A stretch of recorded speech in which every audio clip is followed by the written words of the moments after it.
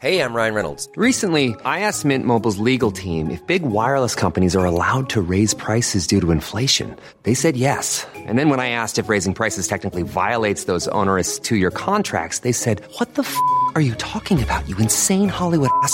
So to recap, we're cutting the price of Mint Unlimited from $30 a month to just $15 a month. Give it a try at mintmobile.com/switch. $45 up front for 3 months plus taxes and fees. Promo rate for new customers for limited time. Unlimited more than 40 gigabytes per month. Slows full terms at mintmobile.com. Ready to pop the question? The jewelers at BlueNile.com have got sparkle down to a science with beautiful lab-grown diamonds worthy of your most brilliant moments. Their lab-grown diamonds are independently graded and guaranteed identical to natural diamonds, and they're ready to ship to your door. Go to BlueNile.com and use promo code LISTEN to get $50 off your purchase of $500 or more. That's code LISTEN at BlueNile.com for $50 off. BlueNile.com, code LISTEN.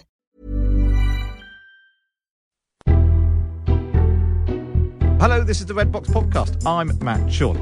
Now, obviously, every episode of the podcast is a cracker, but today's is particularly good. We've got an interview with the legendary documentary maker Michael Cockerell. He's got a new book out called Unmasking Our Leaders, Confessions of a Political Documentary Maker.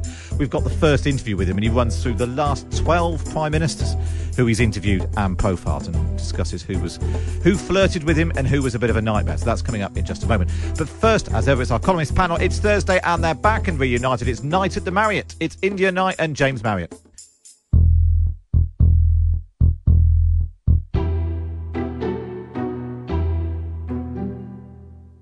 Let's talk about Keir Starmer. Let's just dip in, see where we are. So all morning we've been playing Keir Starmer's essay. We've got a robot reading it so you don't have to. Let's just dip in. British people who kept our country going. Many nurses and doctors will tell you, as the nurses who cared for my own mum when she was gravely ill told me. Let's dip out of that. That's the robot reading Keir Starmer. 13,000 words. 13,000 words. James, you've actually read it. I've read it. But you've read it too. Yeah, I've read it as much as I was possible to, but I found it was quite hard to sustain my attention. Did you notice your eyes? You kind of got a sentence, and then you just sort of began to fall away again. And I mean, all the cliches just begin to kind of make your eyes glaze over a bit. So I tried really hard, but I wouldn't say it's the most gripping, propulsive piece of writing I've ever encountered. It feels a bit like, you know, when in the modern digital world someone does a long read. For the internet, and actually, if you were writing for a paper and you had limited space, you would have to just make it fit. You know, yeah. But 13,000, you can get away with 13,000 words online. But if you had to fit this in a 1,000 word column like you and India do every week, it'd be a slightly different piece. What's your let's not be completely dismissive of it. What's your overriding sense of what's the message in Keir Starmer's essay?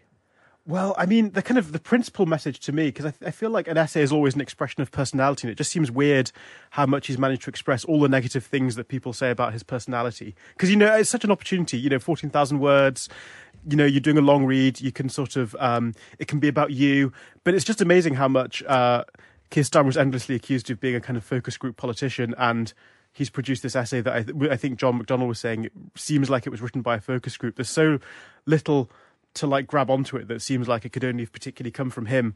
And that's, for me, that was kind of my overwhelming impression. It was just sort of it was so full of cliches that it just seemed to lose all particularity and relationship to a particular person, and just as this sort of, I don't know, just seemed so kind of general. Yes, so it's called The Road Ahead. Is what it's called. Although by the end of it, it's not a road anymore, it's a path. The road ahead will be long, the journey will not always be simple, but the choices are clear and the prize at the end, great. This is the path we have chosen. So already the road has been downgraded to a path.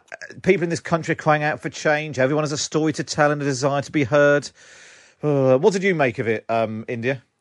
I have not sat down and attempted to read it. I've just read the coverage of it, and I've been listening to your very cruel excerpts read by. I don't think it's cruel. Let's just see where we are. Let's dip in. Working conditions, and the environment. And together we would flesh out those things that are less immediately tangible but still vital. Community, well-being, security and opportunity. Community, well-being, security and opportunity. Has that not got you grips? The thing is, anybody, the things he's saying are completely anodyne and so broadly applicable that they could be really said by anybody from any political party. And what seems to be profoundly lacking with him, as ever, is any sense of kind of dynamism and personality, and particularly up against Boris Johnson, who's talking about Kermit the Frog and rudeness to Miss Piggy, and who's saying absurd but memorable things. He's like one of those very earnest people who tweets and puts at the end of their tweet, first tweet of 350, and you just glaze over. You just glaze over. No one wants to read that. No one wants to listen to that. No one wants to sit, bless the Fabian Society, but, nobody wants to go online and wade through 13,000 words that actually don't seem to be very concrete when it comes to policy. It's just kind of waffle. And it's so colourless and grey and drony, and I'm sure competently argued and, all of those things. I don't think it's... I think treating it... let's take this. This is his overriding vision of Britain today and where he wants to go. I don't think it is very well argued. There's a real... One of the flaws in it for me, James, was that he can't seem to decide whether or not the country is good or not. And I suppose there's always a problem with the opposition. Mm-hmm. On the one hand, he says that the country is terrible and the Tories have driven it into the ground. And yet the pandemic has shown the best of the country and we all come together. There's a big problem as well about whether or not we're polarised. On page 6, I do not believe we are a hopelessly polarised, divided, adrift nation, as some say. By page 9, the forces pushing apart our country and tearing at the social fabric. Nationalism, extremism, misinformation need to be tackled. Page 19, our political rivals sow the seeds of division and rancour liberally and effectively. You think, well, hang on, so are we deeply divided? In which case you're going to unite us? Or we're not, in which case, don't. Yeah, I mean, it's that kind of... It's amazing. It's this, there's a characteristic symptom of the essay is that it's so general. It seems at points it just seems to embrace all possible points of view. Because it's the same with patriotism, because it's all, it's just sort of bland as possible. Oh, it goes on about, we hate nationalists, that's no good. Oh, but we're still patriotic. And it's sort of like blandly just sort of managing to incorporate every single point of view. I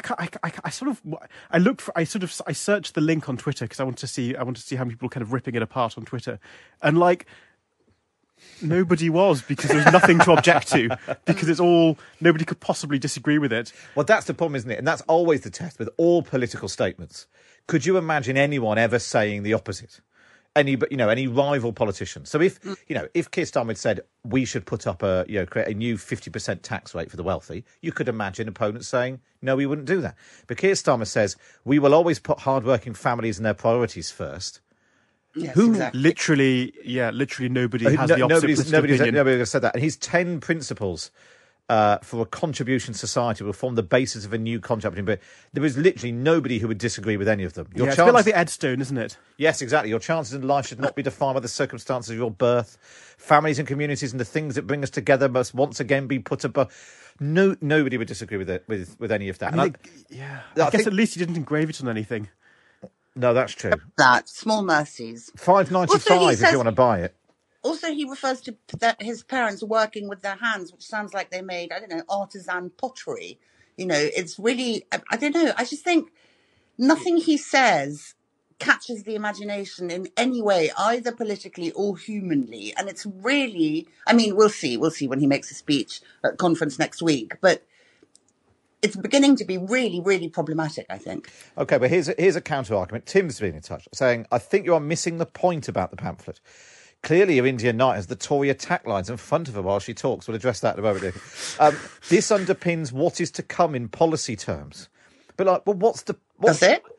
Well, because in fact there is policy in there, but it's hang on a minute, where is, because there is some policy, because there has been this debate about he doesn't need to set out any policy yet, and then he does, and everyone says, "Is that it? It might have been better if you hadn't done that." So there's a thing about cracking down on street harassment, a new Race Equality Act. So there is stuff in there, but it's just not getting the juices going. But take on that point, India, about you having the Tory attack lines in front of you. No, I do not at all. I mean, I don't know if we're allowed to talk about our own personal politics, but that is very much the opposite end of my stick. Well, no, I think you're allowed to say that. That's the whole point of you being a columnist, to be able to say that those are your. I'm not an ardent Tory supporter, let's say, but that's partly why this kind of thing really exercises me, because I think you need a valid opposition. You need somebody people can get behind. I mean, it'll be interesting. I think people. He's like a sort of beige hotel room. Nobody objects to a beige hotel room, but it's not very exciting. Whether that translates into votes, I mean, it might. He seems sort of capable, and he's clearly a really decent person, and he clearly thinks deeply about things, and maybe post Boris, that's what people will want. But at the moment, he just fails to. As you say, he fails to get the juices going, I think. And I suppose that's the question, isn't it, James? Is that part of the appeal early on with Keir Starmer was he was the counterpoint to Boris Johnson. So you have Boris Johnson at the UN talking about Kermit the Frog and, telling the French to donnez-moi un break. And that's all the colourful clown politics that you get from Boris Johnson. So rather than trying to ape that, you have the mirror opposite. It's the Joe Biden to Donald Trump. Yeah, and it's kind of interesting that Boris Johnson is a journalist prime minister, and this is Keir Starmer trying his hand at journalism and proving that he is the exact opposite of a journalist. Which, I mean, I suppose trying to be positive about it, we may take this as a positive thing. I was thinking, reading this about I don't know if you read the very long Tony Blair essay in the New Statesman a couple of months ago, which was brilliant and which was sort of intellectually exciting and much better written and much less ridden with cliches. But I think the thought that struck me was that's much easier to do if you're on the outside of things, sort of lobbing bombs into it, which is what all essayists want to do. You want to stir things up. You want to get people to disagree with you. You want to cause a bit of a fuss. But if you're the leader of a political party, I suppose plausibly you are trying to get people to agree with you. Therefore, you kind of want to be the opposite of a journalist. Therefore, what you produce ends up being the opposite of journalism. And I don't know. I suppose that's my attempt to be sympathetic to the essay. Is that perhaps we should be glad that it's not brilliant journalism, because that might not be what we want in a politician. Well, before we move on from it, can we just dip back in again, see where we are with the Purity and lack of opportunity pockmark the country. People aged 35 to 44 years were almost 3.5 times more likely to be renting in 2017 than they were in 1993, as people struggle for longer and longer to get There's on an awful lot ladder. of this sort of random stats. Why are we comparing renting levels in 2017 with 1993? And on it goes. So anyway, the robot is reading it, so you don't have to. We'll talk about it. More later, I'm sure. James, we haven't got a robot reading your column, so you're gonna have to tell us what it actually says this week. What have you read about this week? Well, yeah, I now kind of want to read my column out in a robotic voice to see if any piece of writing can withstand the robot voice, and I'll probably find out that it's just as bad as Keir Starmer, and nobody comes out well from a robot. So I was writing about something that's been on my mind for a while, actually, and this week seemed the perfect opportunity to write about it, which was this week and next week are the weeks that students head back to university, and I was in central London last night, walking back home from the cinema, and I noticed there were children running around everywhere, and they appeared to be drunk, and realised they weren't in fact children; they were undergraduates, and I'm just very old, and they look tiny to me, so that was slightly terrifying. Welcome to adulthood, James. It's really not very nice, and I'm sure the policemen will start looking younger soon too, or whatever people slightly older than me say. But anyway, sorry, distraction.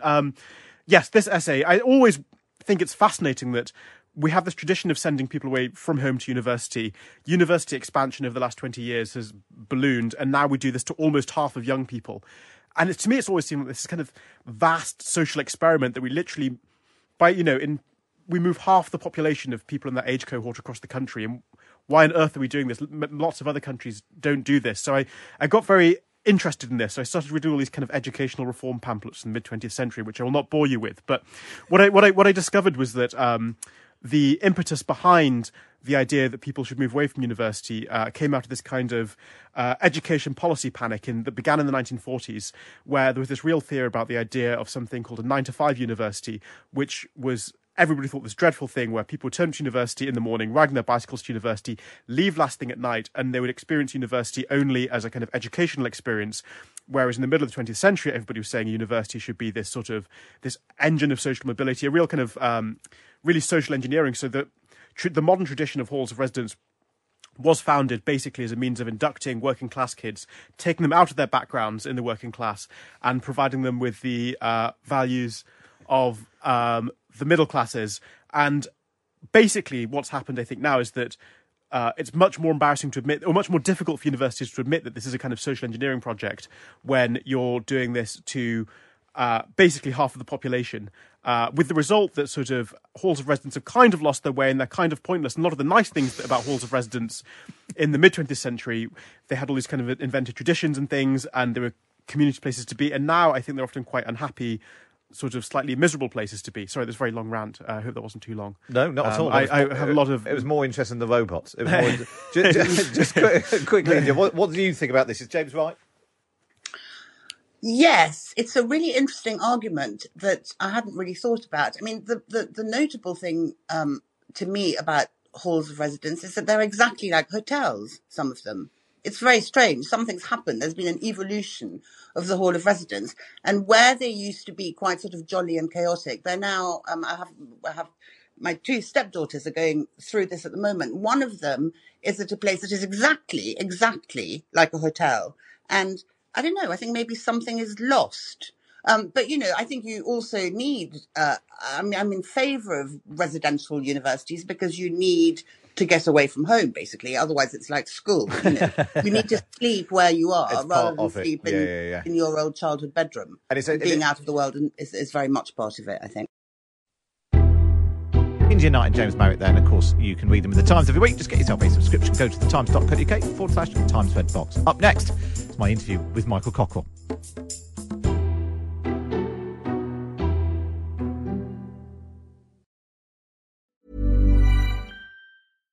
One size fits all seemed like a good idea for clothes. Nice dress. It's a t-shirt.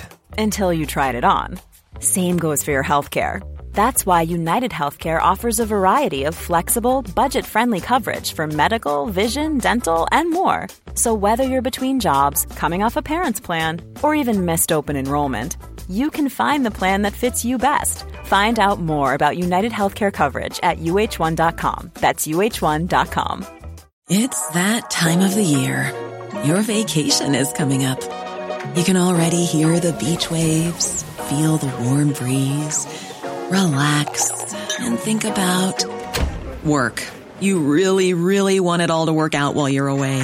Monday.com gives you and the team that peace of mind. When all work is on one platform and everyone's in sync, things just flow. Wherever you are, tap the banner to go to Monday.com. Hiring for your small business? If you're not looking for professionals on LinkedIn, you're looking in the wrong place. That's like looking for your car keys in a fish tank. LinkedIn helps you hire professionals you can't find anywhere else, even those who aren't actively searching for a new job but might be open to the perfect role. In a given month, over 70% of LinkedIn users don't even visit other leading job sites. So start looking in the right place. With LinkedIn, you can hire professionals like a professional. Post your free job on linkedin.com/people today. You're listening to the Red Box Podcast. Now it's time for this. Downing Street brushing the hair out of his eyes. Michael, good morning again. Good morning, David. What's going on there? Well, for half a century, legendary filmmaker Michael Cockrell has been responsible for some of the most unforgettable, eyebrow-raising political documentaries, having profiled the last 12 prime ministers and taken the British public behind the scenes in the corridors of power like never before. Now the tables have turned and it's Michael answering the questions at his Notting Hill home. Well, most politicians have quite strong ideas about television, but they never watch it because they're always working. And certainly in earlier days when I was doing it, there was no BBC iPlayer or things like that, and very few recordings that you could get. So most politicians have not seen themselves, certainly in their earlier days, on television at all. Yeah. And you show them it, and they look at it, and they get entranced because suddenly thoughts of what they were like at the age of 25, the age of 30 and so on, and they see themselves growing older, they see themselves losing hair and all that. So they're having this debate about, in their head about the passing of time. So given your trick with politicians is to show them themselves when they're younger, what's going through your mind when you look at yourself there or there? Promising lad, whatever happened to him? I have a favourite question which I asked to many future Prime Ministers. I've put a question which is, do you have any doubts about your ability to fulfil the role of Prime Minister? So what's the answer? Yes, I'm filled with doubts and trembling, or no, I have no doubts at all. And every Prime Minister from Harold Wilson right the way to Boris Johnson have answered that question. Interestingly, Boris admitted to more doubts than anyone else. David Cameron said, if I had doubts, I wouldn't have stood for leadership of the Tory party. Ted Heath, I put it to, do you have any doubts about your ability to fulfil the role of Prime Minister? No. That was it. And your career covering Macmillan to Boris Johnson sort of covers the entire period of politicians and their relationship with television. You know, Winston Churchill, Clement Attlee were completely convinced they were going to have nothing to do with television. And Macmillan is almost the first Prime Minister who can't avoid it, even though he doesn't really like it. Yes, I mean, Macmillan said that when he first appeared on television, he looked like a convict looking through the bars of his prison, and he was hopeless at television, but he suddenly realised that he was a medium which politicians had always wanted to get through to as many of the voters as they could. And here you could address 1 million or more of the voters in one go. Almost every politician I've met, when they're not on television, are nicer and more human than when they are on television. You know, Peter Mandelson once glid up to me at a party, whatever the past of glide is, and said, "You do the most important thing it's possible to do for a politician." I said, "What's that, Peter?" He said, "You make them appear human."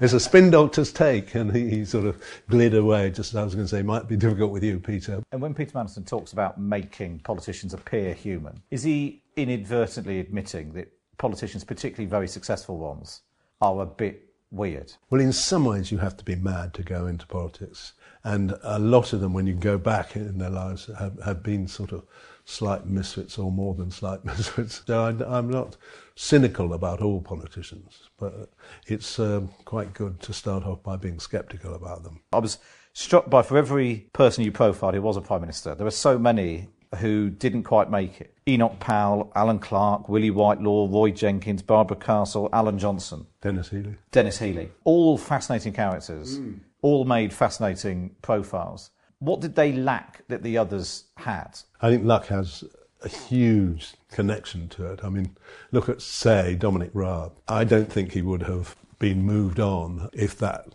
hadn't happened, the ill luck of his Cretan holiday coinciding with the downfall of Kabul. So most of them see it as that. I mean, Jim Callahan's memoirs were called Time and Chance. Time and Chance were Wait for No Man. I wondered whether, looking back over all the films you've been doing, is the sort of profile you've made of people over the years, is that a thing of the past now? I mean, it is completely different in a way from when I first started, because of modern media and the way modern politicians and prime ministers use it. And for them, the absolutely key word is control. They've got control of what they're putting up. I could see Keir Starmer doing it now as leader of the opposition, because, you know, you could do with it. Because you did one, didn't you, with William Hague? I did a film called How to Be Tory Leader, and I filmed a lot with William Hague, yeah. Ultimately, that didn't do him much good at the end. No, but there were other factors in it. And looking into the future then, who would you love to make a film of now? I think Rishi Sunak would be one of the interesting ones to try and do. I fear, though, in this new world where images are so carefully projected that it would be very difficult to get the same amount of access as I've got over the years. Let's have a whistle-stop tour of the Dirty Dozen, as some people might call it. The 12 Prime Ministers that you covered, starting with Harold Macmillan. It was extraordinary to me. I remember in 1959 when I went up to Oxford at the Freshman's Fair. It was the day after the 1959 general election, and there were all these young Tories exulting in the fact that Harold Macmillan had won a majority of over 100, and there was the poor old Labour Party, and they had their first meeting that was happening that weekend, which was called Labour, psychologically happier in opposition. Then a week later, Prime Minister Harold Macmillan came up and talked to the Oxford Union, and he did his extraordinary thing where he talked about what it was like fighting in the Battle of the Somme in the First World War, where of his whole class at Balliol, at the end of the war, of 20 of them, he was the only one who'd survived. And it brought tears to my eyes. Little did I know, in 10 years' time, I would be married to his granddaughter. So I got to know Macmillan quite well and talked to him about television and what it was like appearing on television. And he said, for people of my age, it's so difficult because you're used to going and making these big speeches, and there's an audience and a crowd, and they're barracking and that kind of thing. Whereas when you're on television, it's like playing tennis and no ball ever comes back to you. Let's move on to Harold Wilson then. And he was someone who completely got the idea of spin and imagery, and people might think this is a new invention, it was a sort of new Labour, David Cameron thing. But his entire sort of folksy image was basically a bit fake, wasn't it? A bit, yeah. He smoked a pipe on television, but Havana cigars away from the camera. I mean, Gerald Kaufman, who was his press secretary and became a Labour MP, said that he had first met Harold Wilson in 1948, and he said Harold Wilson, after that, taught himself a sense of humour. He was the most boring speaker I had ever seen. And Wilson was very good with the quips and the good lines. Harold Wilson saw himself as Britain's John Fitzgerald Kennedy, JFK. There was great loving for President Kennedy, and Wilson arranged for videos of Kennedy's press conferences, where Kennedy was a master of political wit at the press conferences, and Wilson studied these press conferences and was very good himself at behaving a bit like President Kennedy.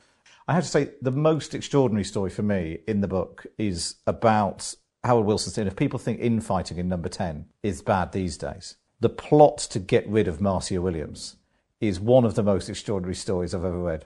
Although not called a spin doctor, she knew more about image making than almost anyone I'd ever met, and she understood exactly how to try and get Wilson properly over on television.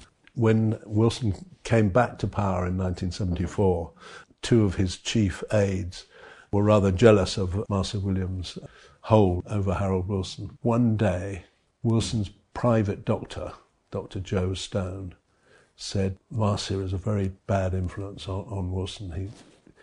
He's not as good as he should be because he's so ruled by Marcia Williams. I could get rid of her. I'm her doctor. I could prescribe her some pills, and then I can do the death certificate. So here was Wilson's private doctor trying to get Wilson's two other top advisors to go along with a plot by the Downing Street doctor. Joe Haynes, the press secretary, said, "That was ridiculous. Think of the headlines." It was the headlines he was worried about rather than the... Yeah, it's the most extraordinary. It's a reminder that bitter infighting in Number 10 is not necessarily a new thing. What about Jim Callaghan then? He replaces Harold Wilson in Number 10. Jim Callaghan was an interesting character as Prime Minister. I'd had a run-in with him very early on, in the early 1970s, before he was Prime Minister. I wanted him to come on a programme, and he decided not to. And he said that he would arrange for his deputy to come on. He was Shadow Foreign Secretary. And I said, well, that's very kind of you to arrange that, but I need to be able to choose who I come on, just as it's your right to decline to come on. And he suddenly said, "Mr. Cochrane, I don't think you understand. I know some pretty important people in the BBC, and if you don't have my deputy, then your career in the BBC won't go very far." I said, "Mr. Callaghan, you are threatening me." And some years later, when I was making a film about Callaghan, I asked him about his bullying, and he said, "But I never bully anyone who's not my own equal." I said, "Hang on, you're Prime Minister." And I was a political reporter producer. And he said, "Yes, but you went to university, didn't you?" And he never forgot that he sort of left school at 16 and never went to university, and always thought that there were people who had gone to university, especially to Oxford, who looked down on him. And then, obviously, Callaghan gives way to Ted Heath. And reading your book, my sense is, of all the Prime Ministers, he was the one who you found trickiest to deal with. Ted Heath was probably the most tricky Prime Minister I had to deal with. He had this extraordinary way of trying to destabilise you before you even started the interview. I remember he once said to me, "Have you got the usual list of boring questions?" I said, "I'm afraid so." And at the end of it, I thought the interview had gone rather better than I'd expected. I said, "Did you think they were as boring as you?" "Oh, yes, but infinitely more irrelevant today." Yeah, he does come across as a very tricky character, in contrast to Margaret Thatcher, who my sense is, your interactions with Margaret Thatcher, they bordered on flirting at times? Well, Mrs. Thatcher was an odd mix. Often when you would go into Number 10 to do an interview, she would say, "Mr. Cockerell," and come to you and hold your tie. What a lovely tie. And it's quite intimidating when you go into, Mrs. Thatcher's lair and she's holding your tie. And already she's a great deal less popular than her party in the opinion polls. The opinion polls will dash about. They always do. And you have to have an iron nerve, which of course is appropriate for an iron lady. I remember doing an interview with Mrs. Thatcher during the 1979 election. In private polling groups, she'd come over as harsh and uncaring. And so this was the new Mrs. Thatcher, who was going to be much more gentle and friendly. And we did this interview, and I said to Mrs. Thatcher, I've been following you during this election. There sometimes seem to be two Mrs. Thatchers, the one on the platform full of passionate rhetoric, and the one on the floors in the street or in the factories that you visit, who are endlessly interested in the minutiae of people's lives. How many Mrs. Thatchers are there?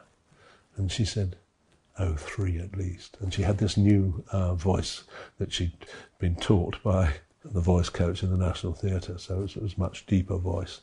She said, "Oh, there are 3 at least." I said, "What are the 3? She said, "There's the intellectual one, there's the intuitive one, and there's the one at home." And she said it in such a flirtatious way that Sir Robin Day, who was the great interviewer, watching it on television, said, "The untold story of the election campaign, Margaret Thatcher is having an affair with Michael Cockerell." That definitely comes across as some of those interviews. The other thing that, again, history repeats itself, just a reminder that when Westminster's in turmoil and they think, "Oh, this is sort of new and exciting," and unprecedented is the most overused word in Westminster. What happened during the Falklands War? And you had the Prime Minister telling the BBC to be more patriotic, threatening letters sent to reporters for not getting behind our boys and waving the flag sufficiently. That could be that's what happens right now. Cabinet ministers complaining at the BBC for not being sufficiently flag waving, journalists getting abuse from viewers and readers. And yet this was what happened in the Falklands all the way back in 1982. Yeah, I think in a way war is like love in terms of the way people behave. That it paints in primary colours patterns which are often pastel shades in peacetime. During the Falklands, I made a film which was seen by some people as traitorous and treacherous because we talked to a number of Conservative MPs who had severe doubts about the whole Falklands campaign.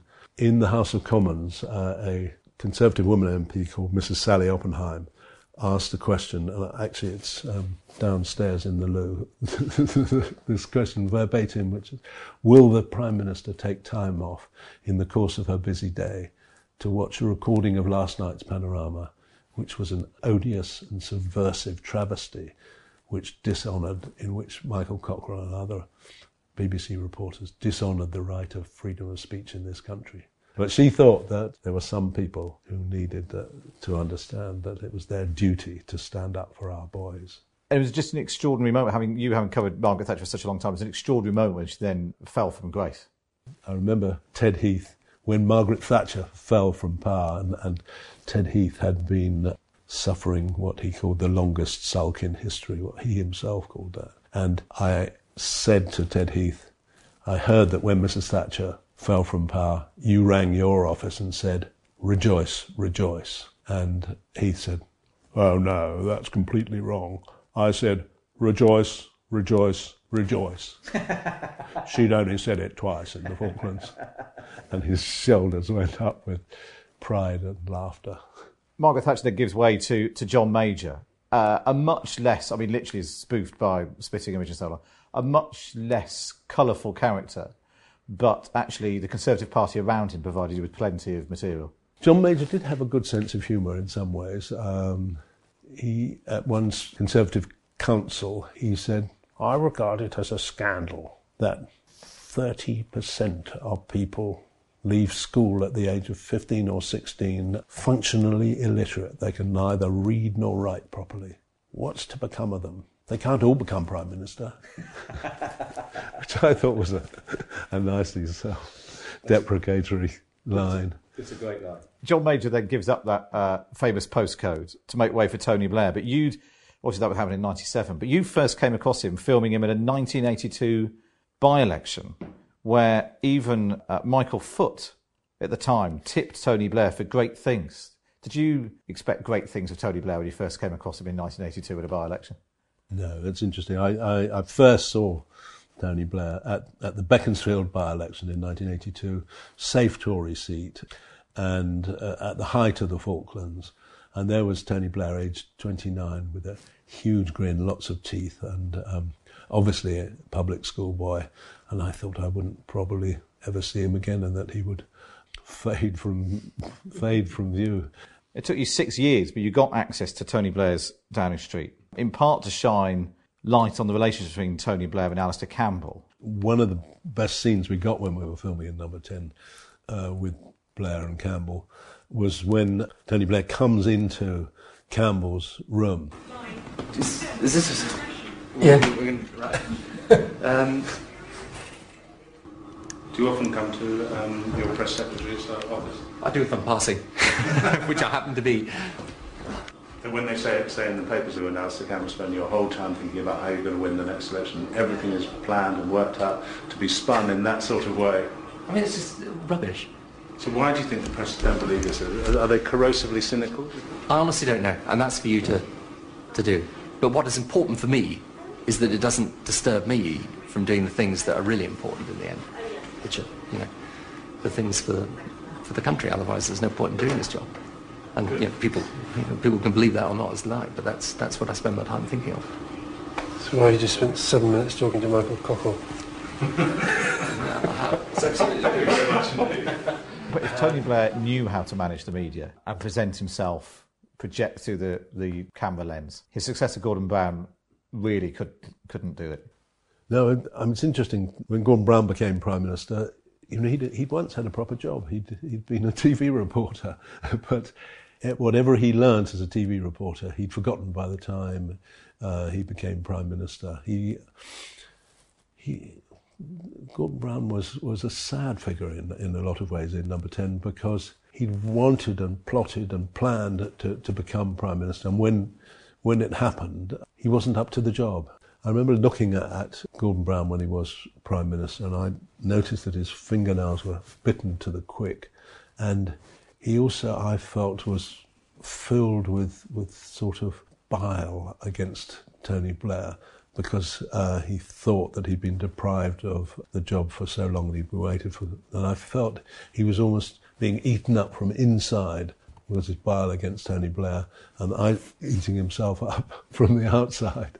Then along comes David Cameron, the exact opposite, a man who, he'd worked in TV, he knew the power of television. It struck me while I was making a film about David Cameron that every Prime Minister I'd filmed with had got themselves a spin doctor, whereas David Cameron was effectively the spin doctor who became Prime Minister. It feels like there's a bit of a pattern emerging between the TV-friendly, media-friendly Prime Minister giving way to one who was slightly more awkward.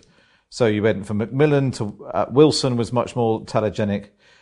Then Callaghan gave way to Heath, who really struggled with television. Thatcher giving way to Major, who was much more, sort of harder work. Tony Blair to Gordon Brown. David Cameron then, of course, gives way to Theresa May, much more in the Brown, Heath, Macmillan mode of really struggling to connect with mass media. Mrs. May had a very difficult time, and she just did not like television. She did not like herself being exposed to the cameras. I remember what Sir Alan Duncan said when Mrs. May was once asked on television what was the naughtiest thing that she'd ever done, and she said that she once ran through a field of wheat. And Alan Duncan said to me, if only she had added naked, then we would have What all, a mental image. thought more of her. Well, somebody probably has run through a field of wheat naked or done far worse than a field of wheat. It's Boris Johnson. Celebrated trip, which climaxed with the daring young mayor stuck on the zip wire. I want you to know it's going well. It's very, very well organised. Okay. Get me a ladder. I want you to know that was far more painful and frightening than you might think. In what way? Because it was, to start with, it was jolly high up. And after you stuck up there for a while, stuff starts to chafe and so on and so forth. Well, around your groin? I don't want to go into these details, Michael. I mean, it was chafing was involved. But I thought you wrote in your book. Did I? Right. Yeah. So I'm only quoting you, Boris. This is what's so difficult. I quote you. I can never remember what I've written. Okay. You said it got very, very tight around your groin area. Did it? Right. Well, if that's why I wrote in my book, it must be absolutely correct. I think one of the key questions to what Boris Johnson is, I mean, I remember when he was at Eton, he used to be in the school plays, and he would never learn his lines. And the school plays would become a sort of dialogue between him and the prompter. And it was often hilarious. And I said to him, I told him this story, and I said, did you think in later life that you got by better by not knowing your lines than by knowing them? Michael, I mean, if what you're saying is that do I perhaps sometimes maybe give the impression that I don't know what's going on when I really do, well, that may be true, and it gives you a bit more time. No, I don't think that's the way I've operated in life, but it is the way he's operated in life. He's used that as a cover, and it's very difficult to get beneath the surface of Boris Johnson. Just finally then, having been through all of them, what do you think you've learnt about what it takes to be a Prime Minister? And have you grown fonder of them, or does seeing them up close make you dislike them even more? Having seen them, so many of them, up close, it's not that I've grown fonder of them, but I appreciate the complexity, the difficulty, the demands that there are on a Prime Minister every minute of the day, and the judgments that you have to make, and the appalling hours that you have to work on, a whole range of things. It's a fantastically difficult job being Prime Minister, so I have sympathy for it. But what I don't have sympathy for is when they're not straight with the people. Lots of times, as a Prime Minister, you can't tell everything, but you mustn't mislead or lie to the public. Has anything you've seen in the course of making your videos changed how you vote personally? No one knows who I vote, Matt. And in fact, it's such a secret that when I go into the ballot box, I sort of don't even look to see where I'm putting my cross. Michael Cockle, it's been absolutely fascinating. Thank you so much for your time. Thank you for joining us on Times Radio. It's been a great pleasure. Thank you.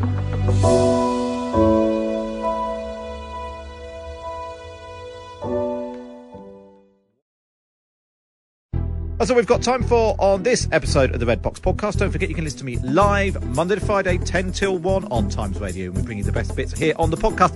And if you're feeling particularly nice, why not wait and review us wherever you get your podcasts from. Small details are big surfaces. Tight corners are odd shapes. Flat, rounded, textured, or tall. Whatever your next project, there's a spray paint pattern that's just right. Because Rust-Oleum's new Custom Spray 5-in-1 gives you control with 5 different spray patterns. So you can tackle nooks, crannies, edges and curves without worrying about drips, runs, uneven coverage, or anything else. Custom Spray 5-in-1. Only from Rust-Oleum.